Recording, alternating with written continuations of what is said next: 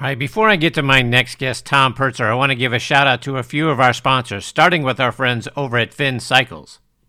It's time to rethink golf. The game is at a tipping point. The young people we need in the game don't have 4.5 hours to spend out on the course. Pairing Finn Cycles with a desire to play ready golf can cut playing time in half because all golfers go directly to their own golf ball. Plus, it's tons of fun.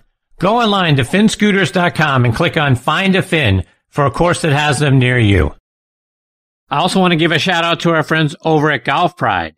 Did you know that Golf Pride lets you rep your favorite team while also using the #1 grip in golf? Your team, your grip, MCC Hybrid Grips, the #1 grip series worldwide. Features an exclusive brushed cotton cord in the upper hand for all-weather performance, with premium rubber in the lower hand for added feel. The new MCC Team Series is available in a variety of new color combinations, so you can rep your favorite team out on the course. Available in standard and midsize. Check it out online by going to golfpride.com.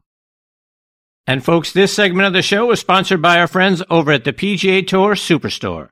This segment of the show is brought to you by the PGA Tour Superstore. See why golfers everywhere are proud to call PGA Tour Superstore their golf pro shop. Visit them online at PGATourSuperstore.com. Now back to Chris and more of the show.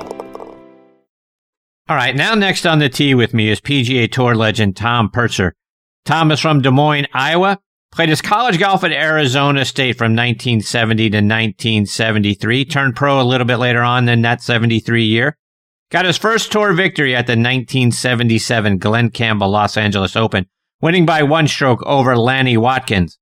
Tom won 5 times on the PGA Tour, 4 times on the Champions Tour. In all, he has 15 professional wins and 59 top 10 finishes, and what has always been said to have the sweetest golf swing on tour. And it's a huge thrill to have him with me tonight here on Next on the Tee. Hey, Tom, thanks for coming on the show. Hi, Chris. How are you? I'm fantastic. Tom, how are you? I'm doing good, as far as I know. That's good news. It's nice getting so, Tom, I want to TP. Yeah, how about that? That was when Tom and I were talking before the show went live. You know, one TP knows another TP, so that's fantastic. Yeah, exactly. Stuff. Yeah. Tom, I want to start our time tonight by kind of going back to your time at Arizona State. Both you and your brother Paul both played there, so clearly a golf family affair at Arizona State. Where did the love for the game come from as you were a kid, and why Arizona State for the two of you? Well, I think a lot of it, my dad loved to play the game. He had played, he grew up in Nebraska, and he started playing, he keeps telling me, on sand green back in Nebraska. I can't imagine doing that, but that's what he said they did. So he truly loved the game.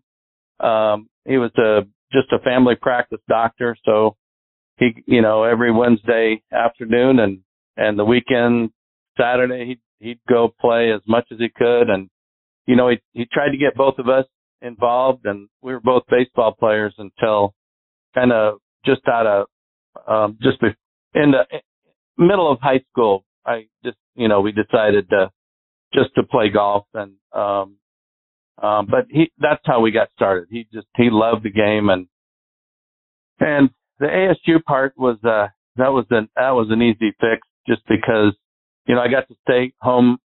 I got to stay close to home, and, the weather was great for playing golf. We didn't have to put the clubs up for 3 or 4 months because of the weather. So that was, I think that was an easy deal. And my brother went there before I did. So, I kind of wanted to follow my big brother.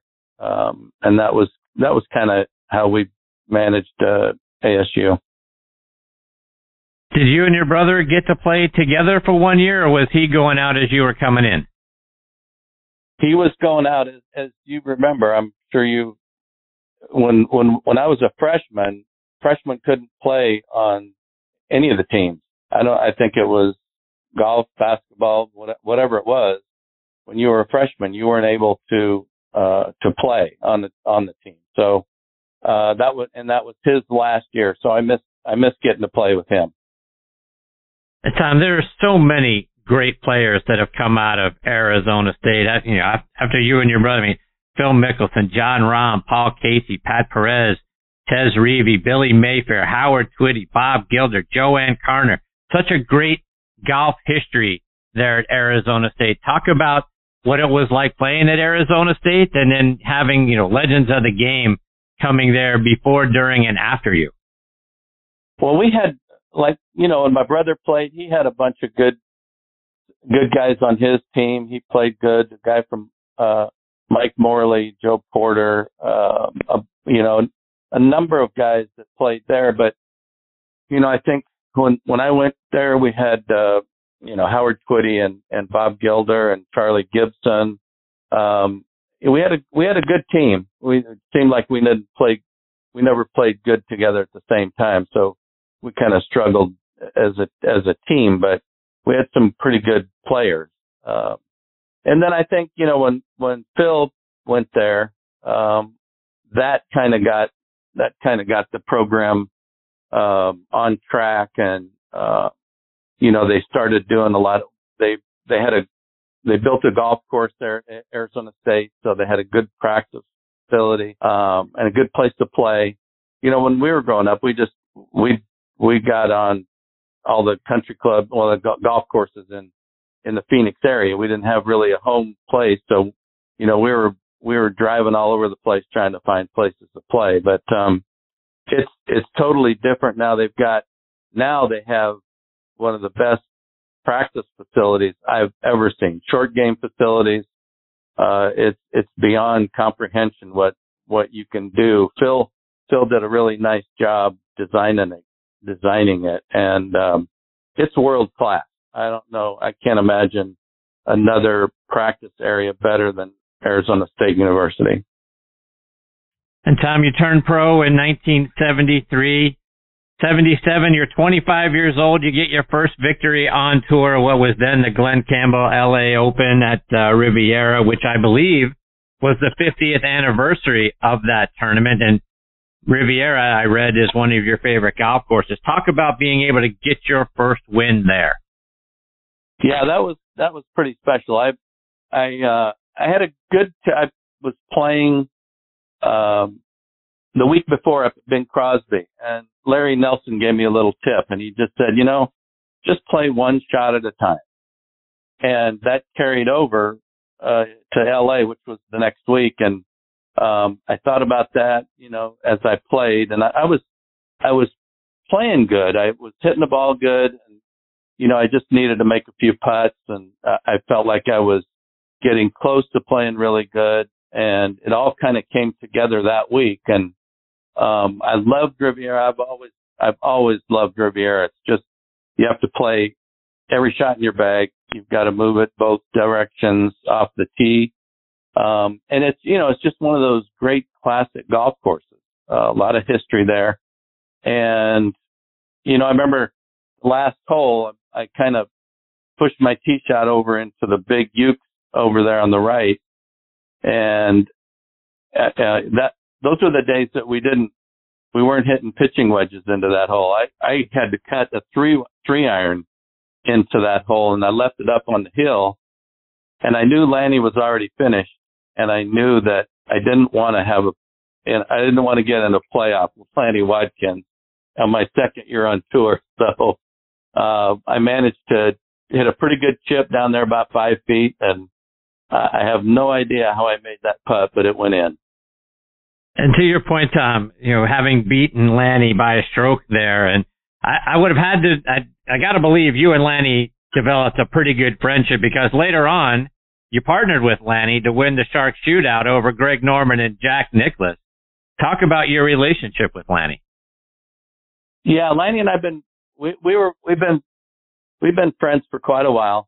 He always gives me grief about me winning LA. He said, how in the world did you do that? This and that. But, we became pretty good friends, and we teamed up for a Shark Shootout. And honestly, that's probably one of the most fun events, that I had ever played at. 3 different formats, 3 different days. And it was at Sherwood, which is as you know, great golf course. And, Lanny, he keeps saying that he was my second caddy that week because he just kept telling me where to hit it, what to hit, and this and that. But he kept telling me, if we shoot the lowest round every day, I think we'll win. And and we did, and it was a really fun event. Tom, you had a couple of top 10 finishes in the U.S. Open. I want to start by talking about 1977. You had a share of the lead after the first round, and you were chasing Hubert Green for the next 3 rounds. And that was the year when someone called in saying that they were going to shoot Hubert Green out on the golf course on the 16th hole. And here he is, on 14 at the time, and all of a sudden he's got police escorts. He's got to walk separately from his playing partners. He had the option of, getting fans off the course and delaying till the next day if he wanted, but he wanted to play on. Had to be an odd last round, at least last 5 or 6 holes. What was that? What do you remember from that tournament? What was it like for you? Well, that was really tough last round. I probably one of the better ball hitting rounds I've ever had. I mean, those 4 days, playing really good, real confident. And then, we got to the last day and Hubert was playing right in front of me and I could watch him as we were playing. I think he was probably playing behind me, but, he was hitting it, like Hubert does. He misses a few greens and gets it up and down and stuff. And I was watching this and I felt like I was playing better and just not making the putts when I needed to. But we got around to the back side and I think I was only 1 shot behind. It was Hubert, then me. And I was a shot behind him. And all of a sudden on the 11th green, they say, wait, we need to slow you down here because we've got to water these greens. And no, they didn't tell us. They didn't tell us, hey, we're slowing this down because Hubert had a death threat. No. So, we're trying to figure out there's only 1 or 2 groups behind me. And why are they stopping our play? You want to have a little rhythm and momentum as you're playing. You don't want to have to stop. And they stopped us 3 times, within a span of about 4 holes and never told us why. So it was really frustrating for me.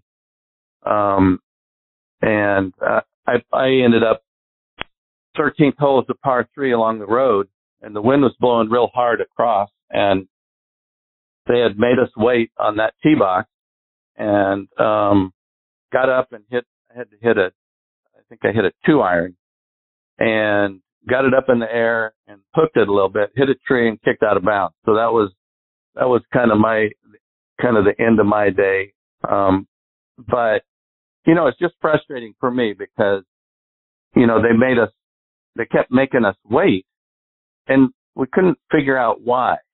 They never told us that, hey, we're slowing you guys down, this and that. So, it was just really frustrating for me. Let's fast forward a couple years to 79 at the U.S. Open as well. You're in the second to last group on Sunday. You're chasing down Hale Irwin. You get off to a great start, birdieing 3 of the first 4 holes, including sinking a bomb from all the way across the green on number 4. Talk about being in the mix there.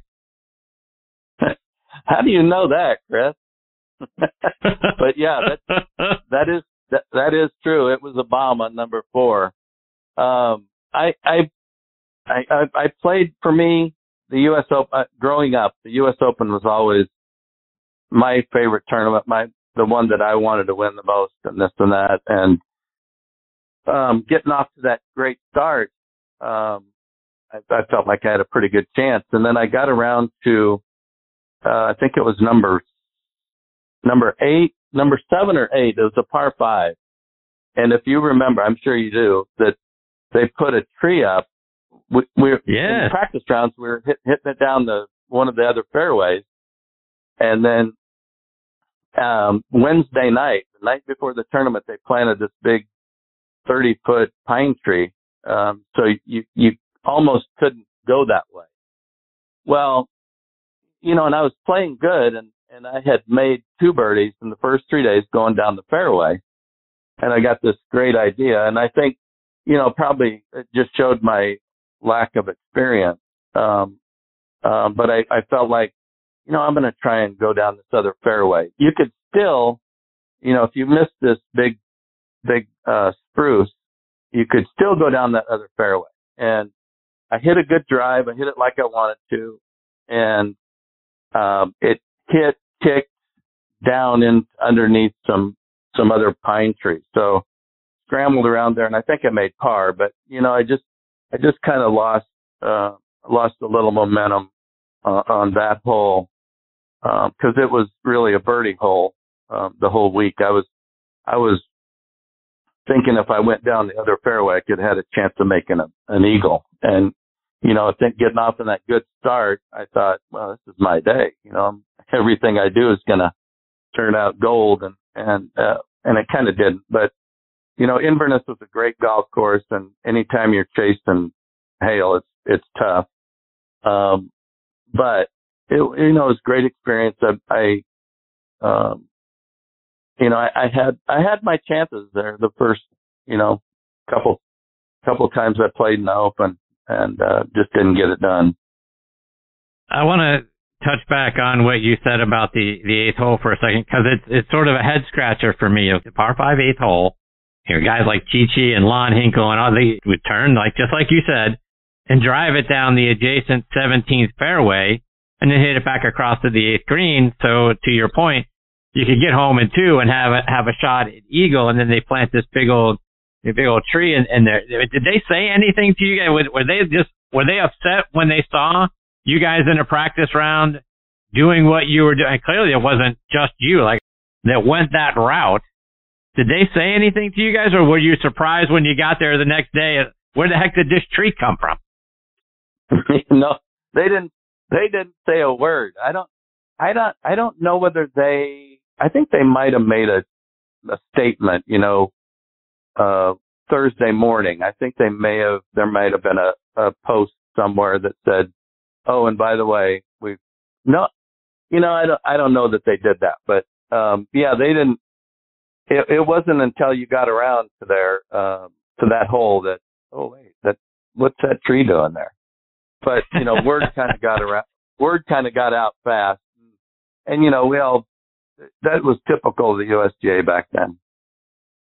Tom, you're also in the mix at the 1982 Open Championship over at Royal Troon, thanks to a brilliant second round 66. Take us through what your experience was like in the Open Championship. Well, I'd never really. That was the first time I'd ever played in the British Open, or over in England, Scotland at all. So it was all kind of new to me. I remember playing the Western Open here, and then I had a week before, maybe 5 or 6 days before I was had to go over and qualify. And I remember they let me practice at Butler National a few days after the tournament, and all I remember doing is hitting low screaming iron shots and pitches and stuff, trying to keep the ball down, because I was always a high ball hitter. So, for me playing in the wind, that was always a challenge. But I really enjoyed Troon right away when I first got over there, and I just loved the people around there. The Scottish people, and I got to play a course called Western Gales for my qualifying tournament, and I got over there, a couple days early, and got to play a practice round and stuff, and I looking for a caddy, and Jimmy was the caddy master, and he was probably at that time, I don't know, 65 or so, older gentleman, and he said, lad, you get through the tournament, and I'll caddy for you in the main event. So I said, okay, that's the deal. So son caddied for me, and I got through, and he shows up on Thursday. Going in through, and there's only one road going in, and I miscalculated. I wasn't planning on having that many people. So I got to my tee time. I got to the golf course 15 minutes before my tee time. So he's waiting there for me, and he's in a 3-piece suit and a trench coat, and it was probably, wow, I don't know, 75 or 80. But anyway, so didn't have much time to practice, and I think I shot 76 the first day, and then shot 66 the next day, and got back in it. But it was a great experience. I love playing. I love playing over there, and when I was exempt, every time I was exempt, I played. And then I think I went over and tried to qualify a couple more times. But, I love playing over there. And Tom, like I mentioned in your intro, you won 5 times on the PGA Tour. And on top of the LA Open, you won the Phoenix Open in 84, the Southwest Classic in 88, the Southwestern Bell Colonial in 91, and then on the Champions Tour at the SBC Classic, the Hogue Classic out in Newport Beach, the AT&T Champions Classic in Southern California. So really, put Southwest in the name or play the tournament in Southern California or Arizona, and you were the man to beat. What was it about the courses out in the Southwest and Southern California that fit your eye so well? I don't really know, other than, I guess I must like Poana Green. But I don't know. For some reason, yeah, the only tournament I won up north was at Firestone there, World Series. But other than that, it was pretty much, California, Arizona, and a couple in Texas. And I guess I was probably comfortable playing those golf courses because those were pretty similar to what I grew up on. But I like the golf course. Valencia, the tournament, the Champions Tour event there, won twice there, and once at Newport Beach. They're just fun golf courses. You drive it good and you get rewarded. And driving was probably usually the better part of my game. So. Tom, just a couple more before I let you go. And you've got 8 kids, 2 sets of twins, and your twin girls are Robin and Juli, named after Robin Yount and Juli Inkster. Talk about your relationship with those two. I met Robin.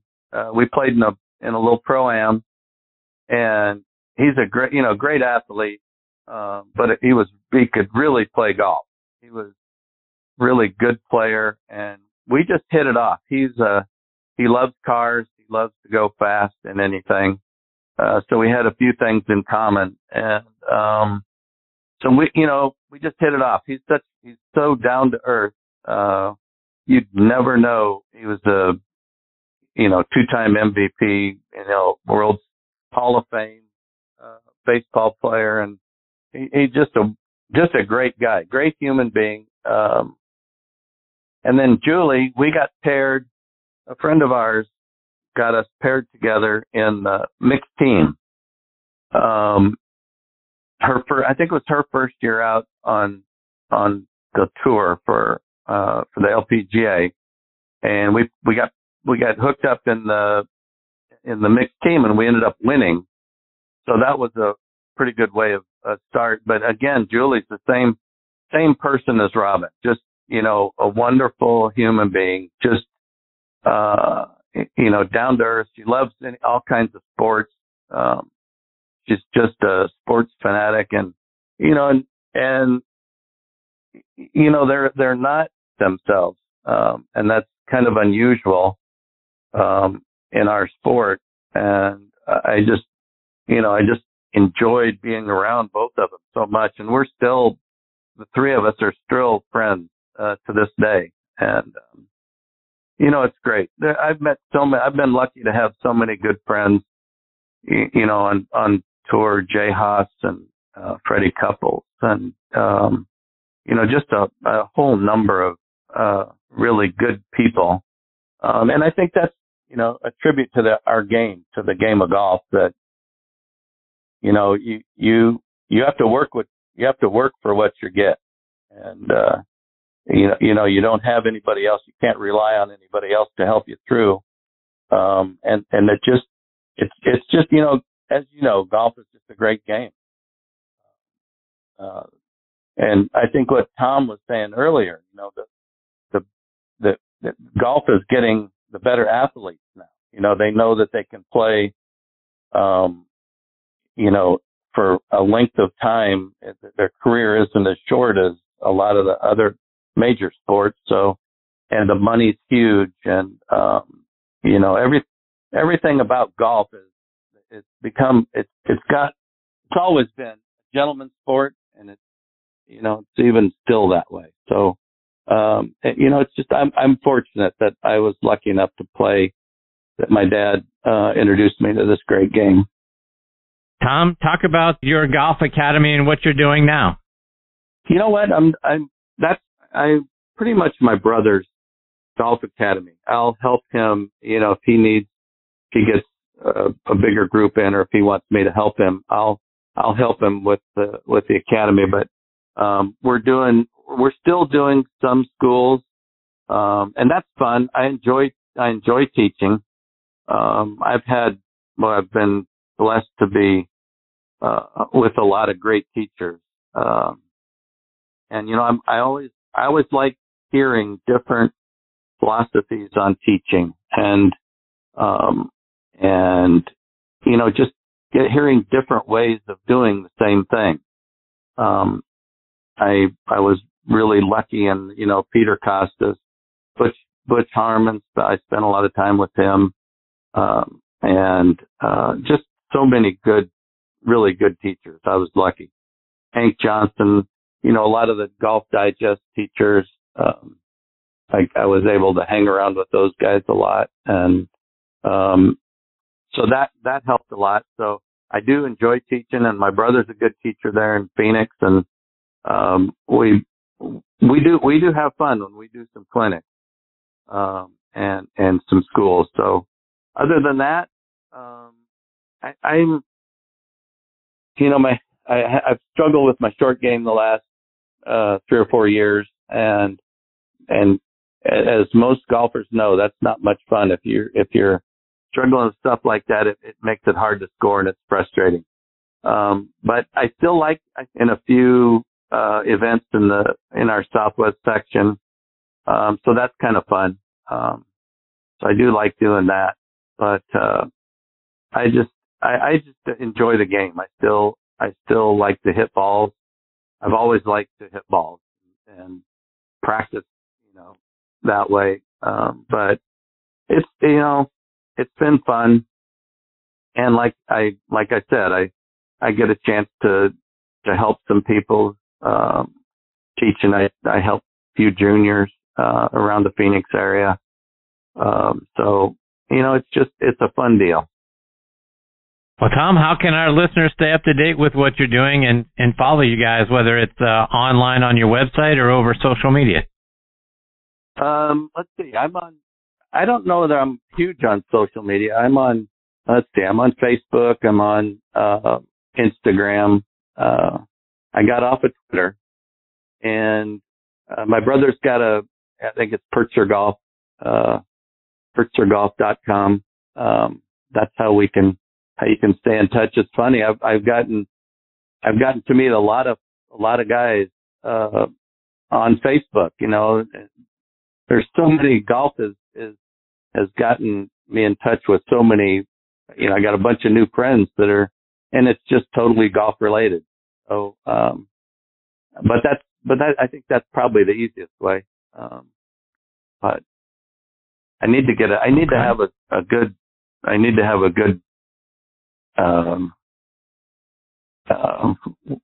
What do you call it? I need to have a good website. Well, Tom, thank you so much for taking time out of your night to come and be a part of the show. You're fantastic, my friend. I hope you'll come back and join me again sometime. Anytime, Chris. I enjoy listening to your show and your podcast and everything. You're a knowledgeable, so I enjoy listening to your stuff. Well, I appreciate that very much. Tom, stay safe. All the best to you and your family. Look forward to catching up with you again soon. You got it, Chris. Thanks a lot for having me on. Absolutely. Take care, Tom. Okay. That's the great Tom Purtzer. Again, a 9-time winner on tour, 15 total professional wins. Sweetest swing on tour. Tom Patry talked about it at the top of the show. And for those that you're around my age and you remember watching Tom play on both on the PGA Tour and the Champions Tour, you know why they say that. He has such a great swing. And what a wonderful man. That was a lot of fun. I hope we get the privilege of catching up again with Tom real soon.